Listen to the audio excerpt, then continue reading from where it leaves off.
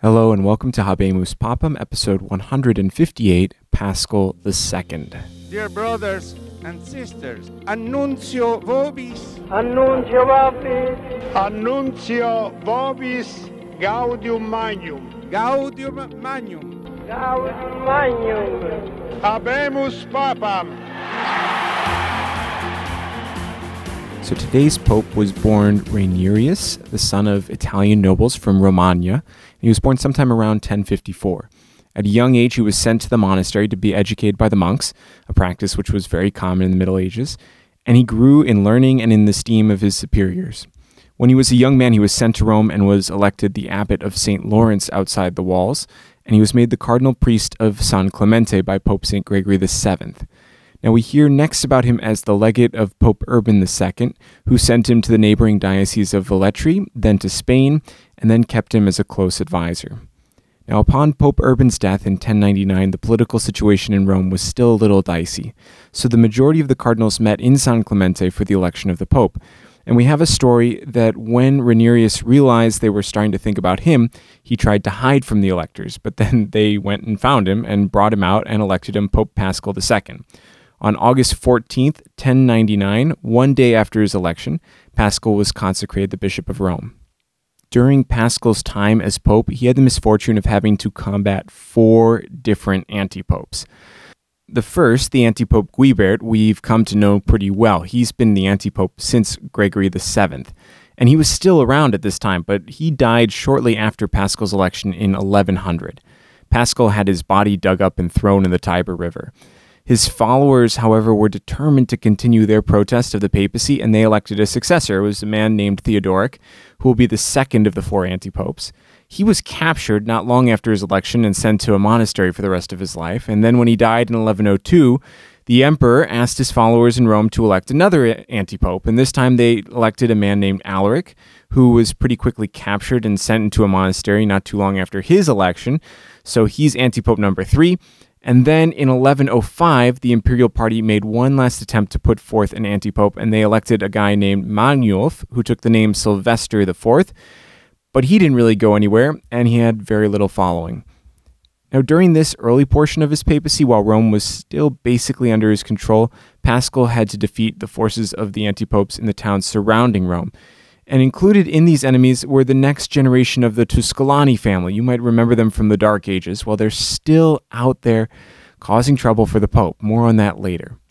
With Rome secured early on, Paschal continued the fight against lay investiture of bishops and priests, which has been one of the defining characteristics of the Reform movement and especially of St. Gregory VII. So if you remember, investiture was the ceremonial handing over to the new bishop the symbols of his office, for example, the crozier. While ceremonial on its face, in reality it spoke to the fact that the lay political leaders had much more control over church offices in the Middle Ages than they do today. And they were perhaps using that control not for the good of the church and the salvation of souls, but rather for their own political gain. Now, we left off the story of investitures with the decline of the Emperor Henry IV and his anti-popes in Italy, aided by the rebellion of his son, the Prince Conrad, who sided with the Pope and had formed a kingdom in northern Italy against his father. Conrad, however, died in 1101, and Henry began to renew his own power base in Germany and then in northern Italy. He likewise planned on overturning the Pope and setting up his own anti-pope. We just heard about this attempt in 1102 to make Albrecht the Pope, which failed. And so Paschal II responded to these provocations by publicly excommunicating Henry IV again. Now, by 1104, it was clear that Henry IV was not going to succeed in reclaiming his prestige and power over the Pope. Several nobles in his court conspired with his son, the future Henry V, who declared himself in rebellion against his father and wrote to the Pope for his support and blessing. So this blessing, of course, Pope Paschal readily gave, since Henry IV was excommunicated and the ties his subjects had to him were officially dissolved. So Henry IV, in turn, sought reconciliation with the Holy See in order to kind of blunt this weapon used against him, but the lifting of his excommunication just didn't happen. So naturally, he turned to his usual playbook, and he tried to get another anti-pope on the throne. That's when the so-called Sylvester IV was set up in Rome, as we already heard. So now we have Henry IV, the great foe of Gregory VII, at the end of his life facing an armed rebellion by his son and no support from Rome, and by the end of 1105 he was losing badly. Henry V captured his father on the Rhine and held him prisoner until Christmas Day, when at a large meeting of German nobles and papal legates who were sent by Paschal, Henry IV confessed his guilt and abdicated the throne in favor of his son. A letter was written to Paschal asking him to come in person to help heal the German church and lift Henry's excommunication, and Paschal wrote back saying he very well might come up to Germany. And this is going to be a big mistake, but more on that later. First, Henry IV can't possibly be beaten yet. Henry IV made a dramatic escape from his son's custody, and he called together an army at Cologne. And all the while, he was sending overtures to Rome through various channels, begging for support and forgiveness, and warning the Pope that his son wasn't as pious as he thought. But it would all be for naught, since Henry IV died suddenly on August 7th, 1106. It was said that he asked forgiveness on his deathbed, received the Eucharist, and was given a full Catholic funeral. With his father dead, Henry V was now in full control of the Holy Roman Empire, and he hoped Paschal would come to visit him now in France. But Paschal was now starting to grow a little wary of the young king's intentions. So for his first trip north in 1106 to 1107, he went to northern Italy and then to France, where he visited the monks of Cluny and worked to cultivate alliances with the kings of France. And while Henry V needed support of Rome for his rebellion, he was a devoted subject to the Pope and a church reformer, but once he had power, he began to show signs that the apple didn't fall far from the tree. Henry continued to send messages to the Pope asking him to come to Germany and settle things with the council there, but Paschal decided to stay in France and hold a synod there, in which investiture was again condemned, doubling down on the papal side of the investiture conflict. Paschal then returned to Italy without going to Germany at the end of 1109, and he found a large rebellion sponsored in part by our old friends, the Tusculani family, especially Ptolemy I, the grand-nephew of Pope Benedict IX. Once again, the popes needed to turn to the Normans in the south to help drive the rebels out of their strongholds, and they succeeded in retaking Rome in 1109. But peace in Italy was short-lived because, not satisfied where things stood with the Pope, Henry V now invaded northern Italy with not only an army but also a host of lawyers, and he marched south towards Rome. So in 1111, we find the Pope in negotiations with representatives of the emperor trying to find a solution to the investiture crisis. The resulting treaty was a terrible outcome for Paschal. Henry V agreed ostensibly to cease claiming the right of investiture, and in return, all the secular property, privileges, and revenues which had been given to the church in the Holy Roman Empire would have to return to the Holy Roman Emperor, to the secular authorities. Basically, priests in Germany would have to live off tithes and donations, much like priests in the United States do today. For Paschal, this was not necessarily a huge deal since he himself was a monk, and he thought this would help the reforming process for removing worldly temptation and wealth from the church, but in practice, it was an utter disaster. The resulting document, the Privilegium, was wholeheartedly rejected by most of the church. On February 12, 1111, Henry V entered Rome, his troops taking up strategic positions around the city, and he made his way to St. Peter's Basilica. There he was greeted by the Pope and brought into the Basilica for the ratification of the treaty and Henry's coronation as emperor. When the terms of the Privilegium were read out loud for the first time, the bishops and priests realized that they had been undercut and discontent spread throughout the whole basilica.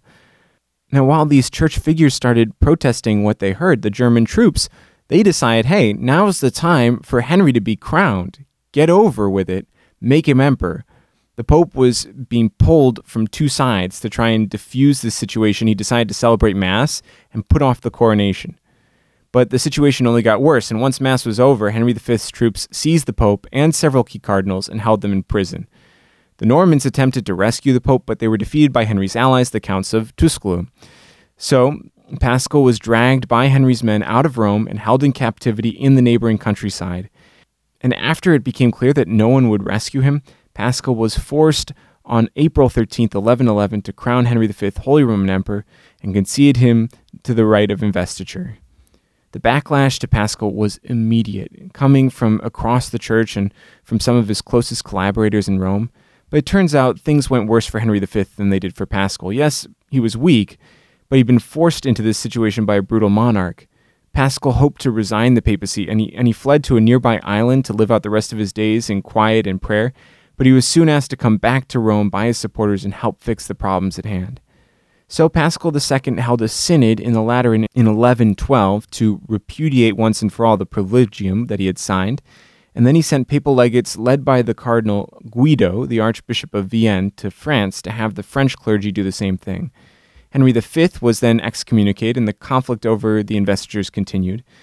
Things kind of simmered in this place for a couple years, and then in 1115, the conflict sparked again when one of the biggest papal supporters, Matilda, the Countess of Tuscany, who you may have remembered from past episodes, anyway, she died, and she left her entire estate and territory to the papacy in her will. Well, Henry V didn't like the sound of that, so he invaded in 1116, and he came again to Rome, and Paschal II this time fled, but enough of the clergy and cardinals of Rome turned to Henry's side that he was crowned a second time Holy Roman Emperor, this time in St. Peter's. The Pope obviously wouldn't do it, so Henry got a guy named Maurice Bourdin, who was the Archbishop of Braga in Portugal, to crown him. So Paschal II, with the help of the Normans, began to turn against Henry and his troops, but it was just too late. Paschal was not much longer for this world. But before we conclude, I need to add in two minor events that we haven't covered yet from Paschal's papacy. The first was the appointment of the first bishop of America.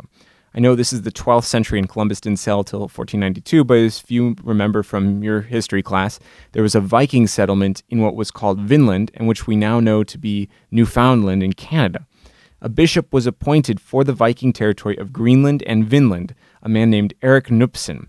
Erik worked as a missionary in Greenland and in Canada, aiming to convert the native people to Christianity, making him the first missionary bishop in the Americas. Now, the other minor event was the establishment of the Order of Knights of the Hospital of St. John of Jerusalem. The Hospitallers, as they became known, were a crusading order of knights who served pilgrims in the Holy Land through charitable works and through military protection. Pope Paschal gave a papal bull to the order's founder, Blessed Gerard, which established the order and provided for its government. And the Hospitallers eventually were driven from the Holy Land to the Greek island of Rhodes, then from Rhodes to Malta, hence we know them today as the Order of Malta. So with these cool tidbits out of the way, we can return to the unfortunate Pope Paschal II. In 1118, he was able to return to Rome, but before he could drive Henry's forces from St. Peter's Basilica, he fell sick and died in a nearby house on January 21st, 1118. He was carried to the Lateran Basilica, where he was buried, and the whole mess in Rome would be passed on to his successor, Gelasius II, and we will talk about him next week. Thanks for listening to Habemus Papam. You can check out the rest of the Catholic Bites podcast at catholicbitespodcast.com. You can find us on Twitter at Catholic Bites, and you can find us on Apple Podcasts. Thank you, and God bless you.